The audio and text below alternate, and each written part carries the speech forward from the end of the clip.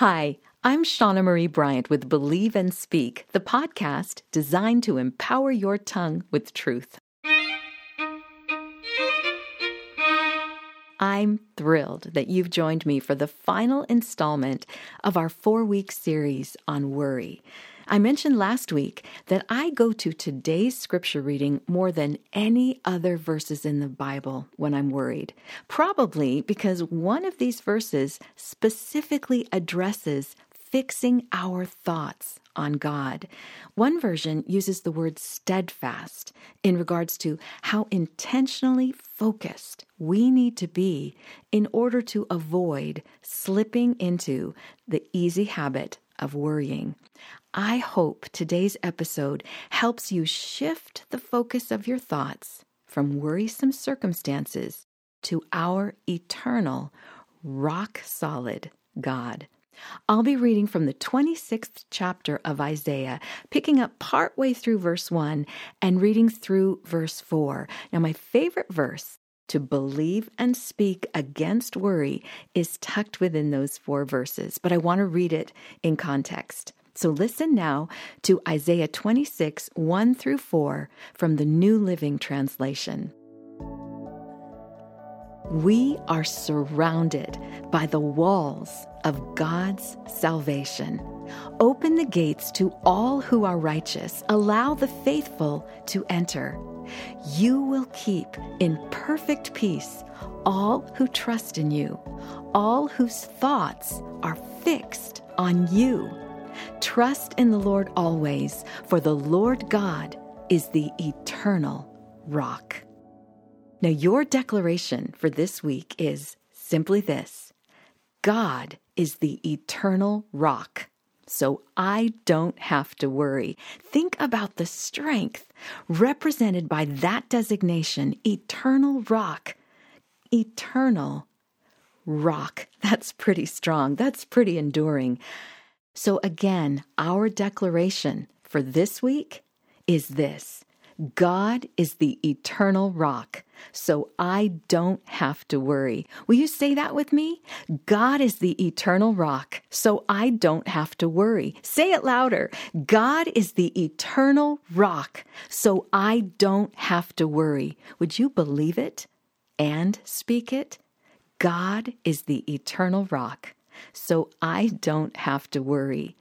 Isaiah 26:3 in the New Living Translation says, "You will keep in perfect peace all who trust in you, all whose thoughts are fixed on you." That's the verse I was telling you that is my favorite, but I want to read it for you in the NIV as well. It goes this way: "You will keep in perfect peace those whose minds are steadfast because they trust in you."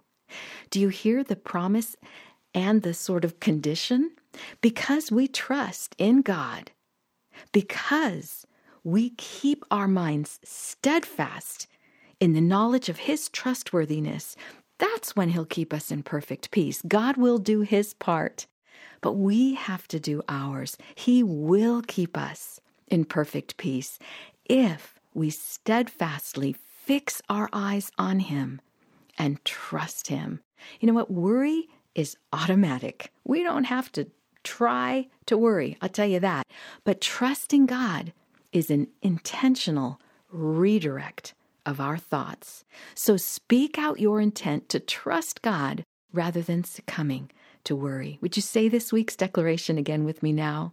God is the eternal rock, so I don't have to worry. Let's pray. Dear Heavenly Father, I thank you so much for the peace of God that surpasses all human understanding, that guards our hearts and minds. God, I thank you that you offer us a perfect peace, a peace that's not like the peace the world gives, because it's peace in the midst of stormy situations, uncertainty with a pandemic and all. God, you still give us peace in the midst of that when we focus on you, when we look to you. And so, God, I ask that you would open the gates to that walled city that is walled by your salvation, that as the faithful enter, that you will keep us in perfect peace, just like you promised in this scripture from Isaiah. Lord, we trust you. We trust you through everything because you know what's before us, what's behind us, what's in the unknown.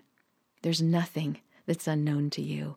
And so, God, we don't have to reason it out. We don't have to figure it out. We can just trust in you. Lord, I'm thinking of that scripture from Proverbs. It says, trust in the Lord with all your heart and lean not on your own understanding. There are so many things today going on in this world that we don't understand and that we can't control. God, but you are in control. And so we rejoice in you. We rejoice in you. I'll say it again. We rejoice in you. And we thank you for all you're going to do to show your faithfulness through guarding our hearts and minds with your peace. Thank you for your peace. We ask for that even now in the mighty name of Jesus. Amen. Thank you so much for listening to the Believe and Speak podcast. And please tell your friends about this podcast. I'd love to have them listen as well. We're on Apple Podcast, Android, Spotify. You can come to my website even and find some places there to link in and subscribe.